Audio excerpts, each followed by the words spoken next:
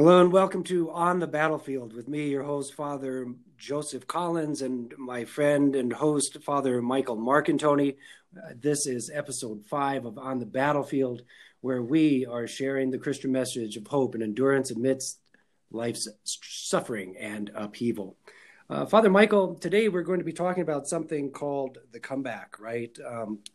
Why don't you tell us a little bit about that, and we'll get into this.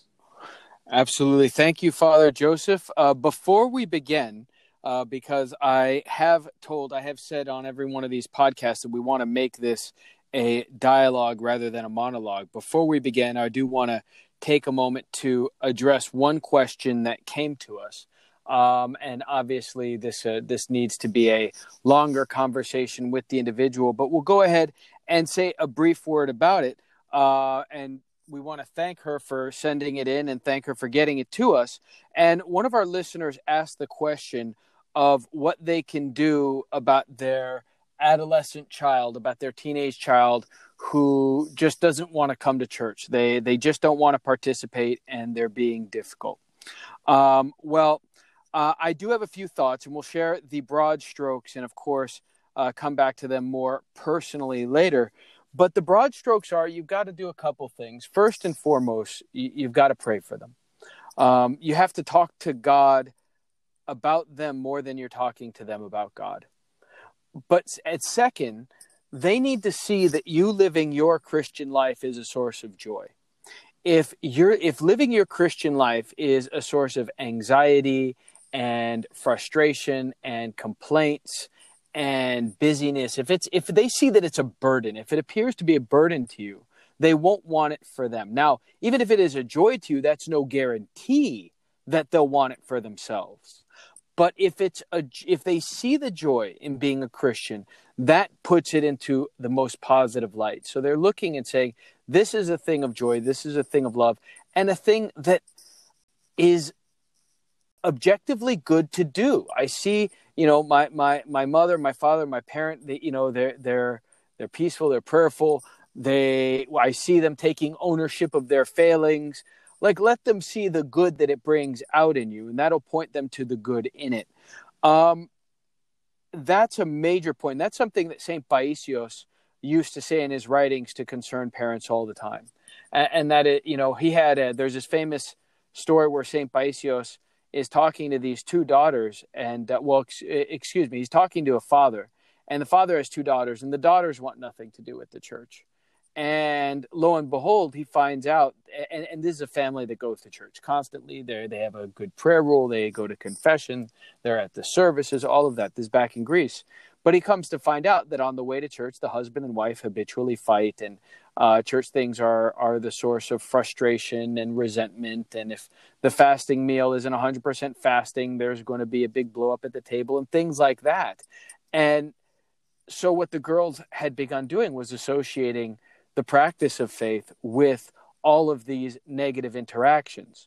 So it wasn't that the parents weren't practicing their faith, but it was the lack of Christian joy, of the good Christian joy, that kept it from sinking into them. And once the saint counseled the parents to address that, things improved.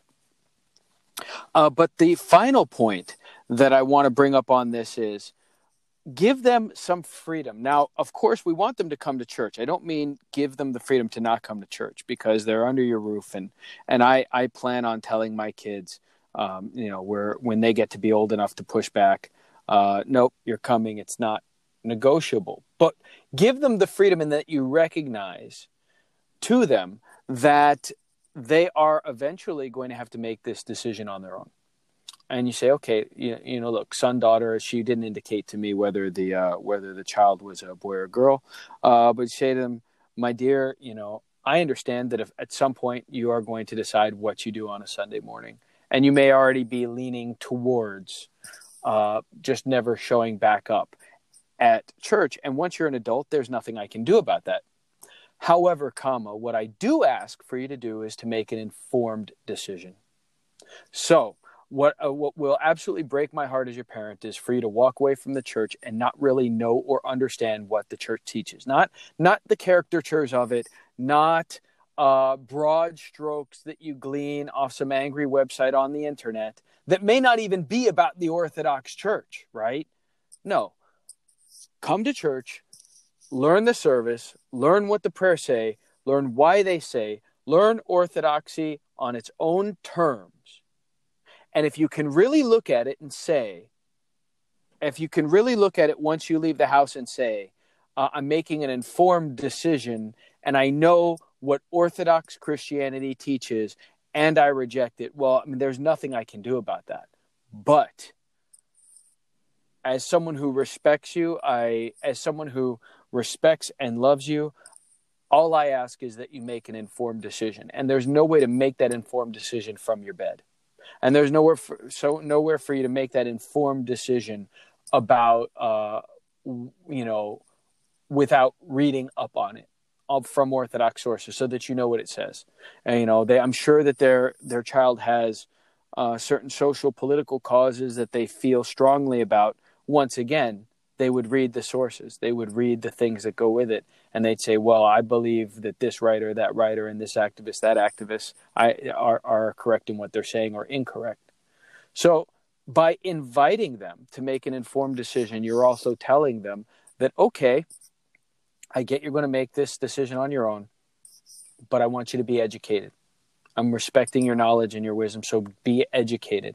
And make sure that, and then that can quickly turn into doing it as a family, right? Because now it's like, well, Mom, where do I find the books? Well, let's go talk to the priest. Well, Mom, what does this say? What does that word mean? And suddenly you're all learning.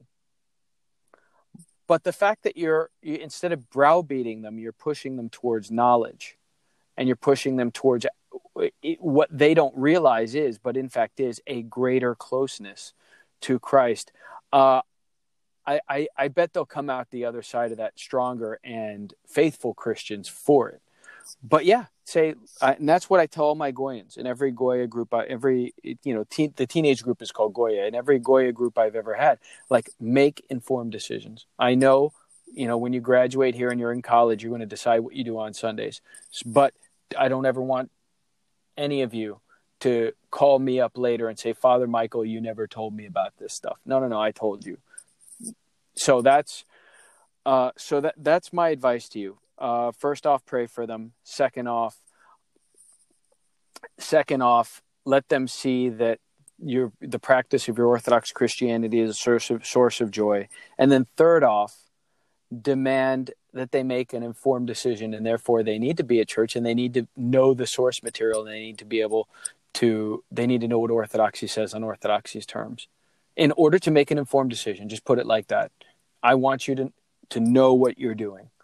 And that's something that you can connect with. So our prayers are with you, both as priests and as parents. Our prayers are with you. Stay the course and persevere. God bless you, and thank you for writing in. And I do want to encourage the rest of you to also write in with your questions, comments, and concerns. And thank you for beginning to make this into a dialogue.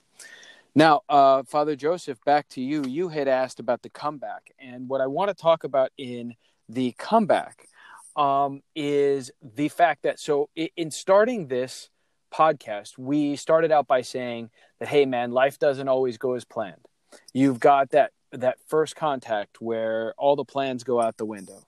And then you've got to adjust on the fly. And then we talked about adjusting, and we called it the scramble. And we're like, all right, you've got to scramble. You've got to hustle and make it work. And you've got to adjust and readjust again. And today I want to talk about the fact that in all of that, sometimes you get a loss. Sometimes you completely lose. You are defeated. Everything that you've put, it's gone. And that can look a lot of different ways. It can look like a literal death. It could be the death of a marriage in divorce. It could be the loss of a career. It could be some catastrophic accident that derails your plans. Sometimes we truly do have to rebuild from the ground up. And that's a fact. And the reason why we need to talk about this is because, especially here in North America, we claim to love the underdog. We say that we love comeback stories, but it's not as true as we want it to be. We love the underdog insofar as we know that the underdog is going to win.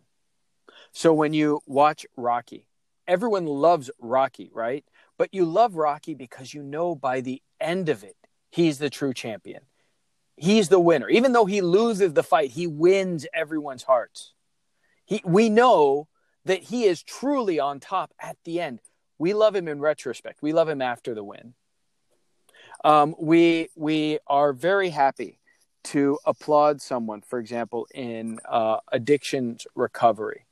We're very happy to applaud them once they've already got 5, 6, 10 years sober. But we can be a lot more reticent to stand by them in those dodgy first couple of months. And the catch-22 there is, if we don't stand by them in the dodgy first couple of months, how are they ever supposed to get to year 5?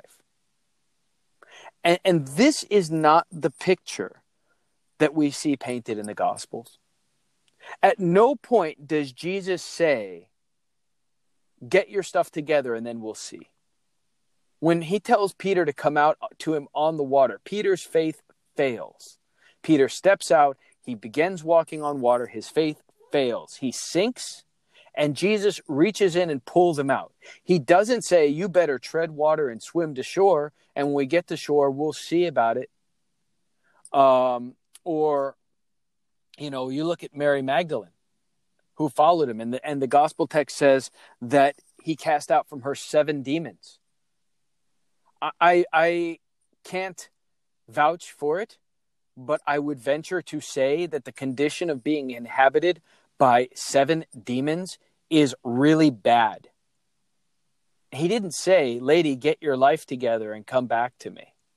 He rescued her from it, and then he said, come and follow me. Give your life to the God who has set you free. In every event, what Jesus demands is repentance. He says, turn from your sin and live. But he doesn't say, turn from your sin, go on probation, and then maybe I'll love you. He doesn't do that. You see, so that's where I want to discuss our proposed love of the comeback and the very real difficulty that we have in supporting that comeback while it happens. Because when someone is rebuilding their life from the ground up, it does not look pretty. We will applaud them after the mansion is built. You see the person with the mansion, you're like, well, I had 3 companies go bankrupt and go under, and man, we had to scrape, and we lived on food stamps, but here we are, and we will applaud them and toast to their success. Well, who was there while they were on food stamps? And Solomon in the Proverbs says that he even says that friends will often desert you in times of trouble. And those friends who do not are worth their weight in gold. I'm paraphrasing like 2 different Proverbs together because I don't have the quote in front of me, but nonetheless, I think that's a real weakness to address as us Christians, because we should do better than that. We should represent something better than that. Jesus was better than that. He was God himself, but he doesn't ask us to do anything we can't do. When someone repents and is trying to rebuild and is trying to make that comeback, we should be there. We should be the hand of Christ pulling them up into it, not a voice that says, get your act together and then we'll wait and see if you deserve forgiveness. I really don't care that it's hard for us to do. I really don't, because if it's hard, it's possible. Impossible things are not hard. If I say I'm going to jump off the building here and fly like a bird across the city, it's not hard. It's just impossible. I'll fall to the ground. If it's hard, it means it can be done. So I think that's something we really need to address. That's what I want to talk about today. Great. So don't forget, everyone, that you can find us on Facebook and Instagram at On the Battlefield Media. You can find us on anchor.fm under On the Battlefield. Please subscribe, like, Follow along, ask questions along the way on the Facebook page or via Instagram. We really do want, like we started this episode, to make it a dialogue and to entertain the problems that people are having on the battlefield of their own life, and to really to make this something more substantive than us just yakking at each other. But back to the topic at hand. This idea of the comeback is present in so many areas of life, Father Michael. It's really kind of the story of life. There's always a comeback happening at some point it's daily, sometimes even hourly, where we hit a wall or we fail and we have to come back from it. We have to learn. We have to come back bigger and stronger. And in our personal life, this is facilitated by our own relationship, hopefully with the Lord, our own spiritual and psychological well-being. We need to be taking care of ourselves. We need to be sleeping. We need to be hydrating. We need to be eating right. We need to be exercising. We need to be in dialogues with friends like you and I are doing right now. We talk. We have other friends. We need to have friends that are our equals at work in our field, who understand the intricacies of what life presents to us on a daily basis. We need to have friends who are outside of that realm, that we can talk about different things. We need to be talking to our spouses. We need to be interchanging with our children, and remembering. I think a big part of this, and he's human, and sometimes things happen outside the church that break him, that cause trauma in his life. Maybe he's being a jerk today because he was at the bedside of a person who died in his presence at the hospital last night, and you don't know that. Maybe someone close to him is struggling with depression or addiction, and he's bearing that weight of their life in his soul. And he comes to church and he's a little snappy. He's a little on edge. He's a little whatever. Don't mistake that and attack him. Recognize his hurt. Recognize the potential for pain in the life of the priest, and gird him up, especially with your prayers and with your offering of yourself to him to help in any way possible. He may reject your help, and that's on him. But offer your help, offer your prayers, offer your kindness, offer your love. Kiss his hand, honor him. He's got a lot of weight on a lot on his plate. He's got a lot of souls that he's responsible for. And if he looks broken and he looks beaten down and he looks like he needs your help, chances are he does. And help him. It's part of the deal. He's living a life of repentance too. He's out on the battlefield with you, and most of the times he's leading the charge, and he's going to get beat up first. So be there for him. And in your priest, see your need to be involved prayerfully and actively in the lives of the people around you. For me, we had a very wonderful human being give us a grant of money, and he asked that we call it the Galatians 6:2 fund. And Galatians 6:2, to your point, it reads, "And so bear the burdens of others and fulfill the law of Christ." Right? It doesn't imply that something is finished, but in the midst of the battle, in the midst of the battlefield, we are to bear each other's burdens. In the midst, not at the end when we see that it's a successful person who is worthy in our own selfish mind, who is worthy of our effort, but all people are worthy of our effort, like Jesus Christ, our Lord, in his coming into the world, thought all humanity was worthy of his effort, worthy of his love, worthy of his salvation, and we are to be like him. And I say this next thing as a priest, that don't forget your priest is a human being. Don't forget that your priest is broken, that he is a human like you, that he puts his pants on one leg at a time in the morning. And if he's a superhuman, he puts them on two legs at the same time. He jumps into them because he's amazing. Yeah, and there's something else. I don't remember if it's from right there in Galatians or from another one of the epistles, but it also says, you who are spiritual, if any brother should fall into sin, you who are spiritual, restore him in a spirit of gentleness, taking heed to yourself, lest you also be tempted. And that's what's so important.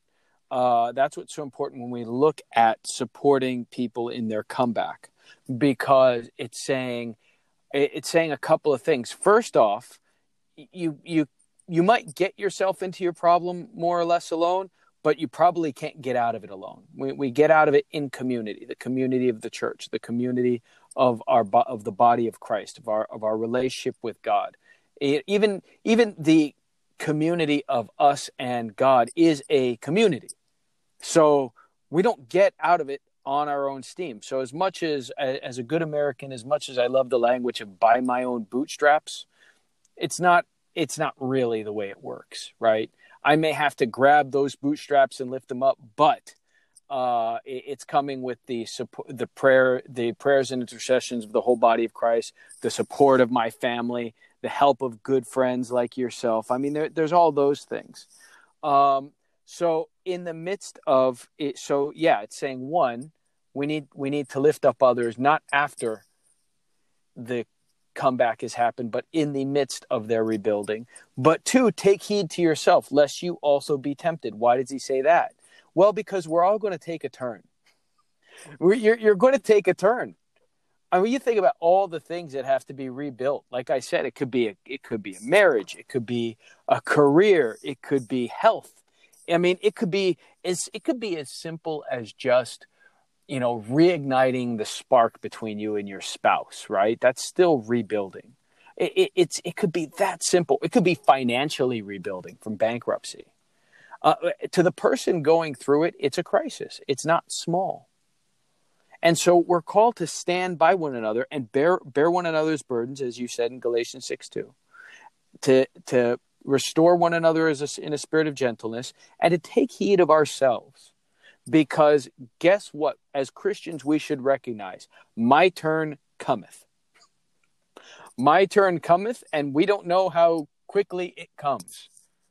And if we've created a culture and the habit of bearing one another's burdens, it will be less of the crisis will be less painful, and there'll be a sense of relief, because we'll say, thank God I have somewhere to turn.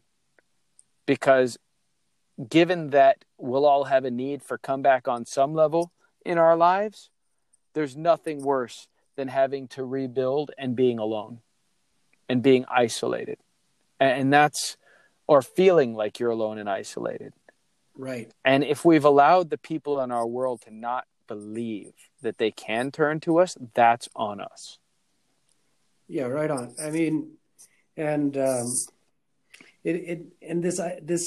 this kind of idea that you framed with by beginning with Rocky, it denies the very sheer fact of physics that everything that is moving towards nothingness. By nature, it's entropy. Mm-hmm. That life is a constant rebuilding, and it's constant act of renewal, and the Christian life is a constant act of renewal, empowered in and by the Holy Spirit, to be brought into the community of the church, to be brought into the body of Jesus Christ, our Lord, who has promised to undo all that chaos, to undo all that suffering, to undo all the death. And he promises that to those of us who are willing to put in the work of repentance, who are willing to put in the work of that constant and ceaseless battle that is being waged against us at the spiritual level towards non-being or being.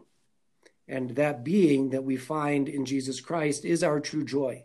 And we find it in prayer. We find it in the church. We find it in emptying ourselves before the Holy Spirit so that he can do the work of rebuilding, of the comeback. He empowers the comeback in the church. He is the motivating power behind the comeback and the triumph of the church in Jesus Christ. He's it. He's the one undoing the chaos. He's the one undoing the entropy in our lives. And to deny that is false. Nothing is static. The only thing that's constant in the world is God and his truthfulness, because he's the one that holds all things together by his power and his will. And once we recognize that, then we're in a place where we can actually bear the burdens of the other, because it's not me in my weakness bearing it, but it's me in my humility allowing the Lord enough space in my life to do the thing, to facilitate the comeback, to allow me, when I have a series of bad thoughts, to repent and to have him reach out his hand and take me up out of the water. That when I make a mistake, that I can repent and say, hey man, wow, did I ever mess up, Lord? Make it right, overcome it. And we do this in prayer in a very real and deep sense, like was said earlier about the teenager, right? I mean, this goes beyond the teenager, but speak more to God. This is from Elder, I forget his name. Paisios, I think. Paisios is the one I quoted. Oh no, it's a different elder. It's different Epiphanios, Elder Epiphanios. That's what was his name. Speak more to God about your children than to your children about God. Oh. Right? Our souls are in a state of explosion of freedom, especially the teenager, but it's hard for us to accept counsel sometimes, he says. And we really need to be praying, because in prayer, we get a clearer understanding of ourselves, our own weaknesses, our own shortcomings, because we're seeing more clearly God in prayer. And then when we see God clearly, we in return see ourselves more clearly. And we see the gap between his holiness and our sinfulness. And in that place, we can recognize the sins and the weaknesses of others a little bit more clearly and reach out to them and help them in a way that's actually useful rather than filled with pride. Yeah, absolutely. I mean, we go to Holy Week, and I mean, that's where all the hymns, saying, "Oh, death, where is your sting?" Hades was embittered. It took what it thought was a body and encountered God. It took what it could see and was snared by what it could not see. I mean, and you've got to look at that and say, like, if we really take seriously, the ultimate comeback of comebacks, that death itself doesn't really hold any weight or victory. That death itself is only temporary and eternal life is forever. I mean, you imagine that certainty, and you think that the sort of courage and grandiosity that we really could come at any problem with that. I think if we see that in a person, first off, we're enamored with that strength. But it looks a lot like what St. Paul says in his epistle, where he says, I have learned the secret in being content under all circumstance. And he goes on, whether he's ill-treated or treated well, whether he's in prison or free, hungry or full, it doesn't matter. He's content. I mean, that's solid. That's what I mean. When we've got the faith, the true faith in the comeback of comebacks, that this is real, that eternal life is realer than the appearance of death. Right. I mean, and how much, and that's, look, when Jesus says, look, I'm going to tear this temple down and raise it in 3 days, he's talking about the comeback, but, no one believes him. And can we stand with that alone? Well, we don't have to, which is what we're talking about. Yeah, the apostles kind of believed it, but they still doubted. And then we see, I mean, you're right. The comeback of all comebacks is the resurrection and the ascension. That is the comeback. And Jesus tells us through his dialogue with Thomas, when Thomas doubted and the Lord said, you've seen and you believe, but blessed are those who believe having not seen. And our comeback as human beings is predicated on our willingness to put an all-daring trust and confidence in the Lord to do what he said he would do. And that is offer us joy, peace, and everlasting life, because he himself went down into Hades and conquered death and went into heaven and seated at the right hand of God, giving the Holy Spirit that he may come again with glory to judge the living and the dead, and those who believed shall dwell with him in eternity. That's the comeback for humanity. That was the overthrow of all history and the hope of the Christian and the hope of all mankind, that somehow we can have victory over death. And we have a comeback to do here in Wyoming. You know, Father Michael, the last time we recorded, it was almost 70 degrees and the wind outside was 60, right? Today, it's like 2 degrees, about 8 inches of snow on the ground, and calm. So we have a little coming back to do because it's too cold for this time of year. It's too much snow on the ground. But we are out of time, Father Michael, and I would love it if you'd pray for the two of us and everyone who's tuned in. Let us pray to the Lord. Lord of mercy, O God, save your people and bless your inheritance. Grant victory to the faithful against the adversaries of the faith. Protect your people by your holy cross. O Christ our God, extend your unseen hand from your dwelling place on high, and visit your servants in your mercy. Raise us above every agitation and slander, and guide us to every good work. For you bless and sanctify, and to you we ascribe glory to the Father, Son, and Holy Spirit, both now and ever, and unto the ages of ages. Amen. Amen. Thank you, everyone, for having tuned in as we shared the Christian message of hope and endurance amidst the sufferings of life and its upheaval. And we hope that you tune in with us in a couple weeks when we do episode 6. But until then, God bless you and keep you, and be well along the journey of life on the battlefield.